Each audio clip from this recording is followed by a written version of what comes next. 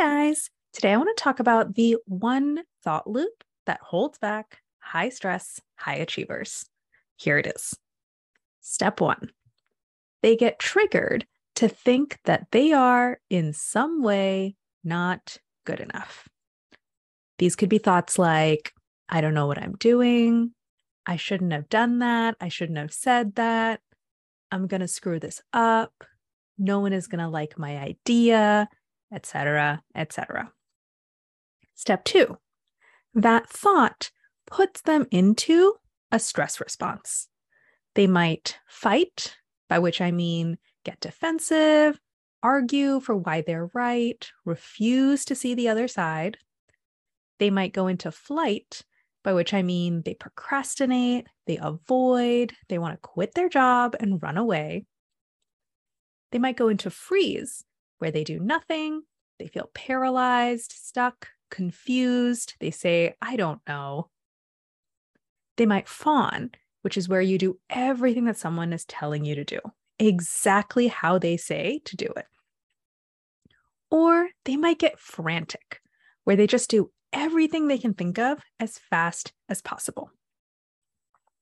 Step 3, that stress response blocks their problem-solving power and prevents them from effectively solving the problem in front of them. When you are fighting, fleeing, freezing, fawning, or being frantic, you are not able to take in what's going on with calm, cool-headed curiosity. You don't have the mental bandwidth to be firm in what you believe while also being open to new ideas. You don't have the internal safety and playfulness that's necessary for creative problem solving. And you can't get into flow and do your best work. This leads to step 4. Their inability to effectively solve the problem in front of them confirms their belief that they are not good enough. They'll say things like, I knew I didn't know what I was doing. Here's one more piece of proof. Or I knew I was going to screw that up. Here's more damning evidence. And then step 5, this is the most insidious part. Even when things go well, they underplay it or consider it a fluke, instead of internalizing their accomplishments and updating their beliefs about themselves. Now, this is not false modesty or insanity. This happens because our brains are confirmation bias machines. And a brain that believes I'm not good enough will proactively find evidence for that belief and suppress or discount evidence against that belief all day long. Now, your deliberate brain, which provides about 2% of your thinking, can weigh conflicting evidence and change its mind about things. But using your deliberate brain is hard. Think about how it feels to do a tough math problem or learn how a complex financial instrument works. That is what it feels like to use your deliberate brain. Your automatic brain, which provides about 98% of your thinking, is just sending you a constant, unending stream of interpretations, impressions, and judgments that seem to just pop up out of nowhere and seem obvious and true. And your automatic brain just confirms its existing beliefs all day long. And that is why you cannot achieve your way into feeling good about yourself. So I want you to stop chasing the next accomplishment, milestone, goal, or task to prove that you are good enough. When you do everything while wearing your I'm not good enough sunglasses, that is all that you'll see everywhere you look no matter how many things you achieve.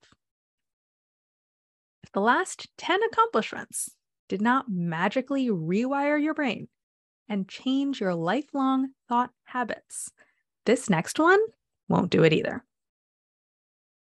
If you want to feel good about yourself, if you want the thing that you thought all the achievements were going to give you, and if you want to do even better work than you are already doing, and work from flow and self-assurance instead of urgency and stress, you need to rewire your brain and change your thought habits.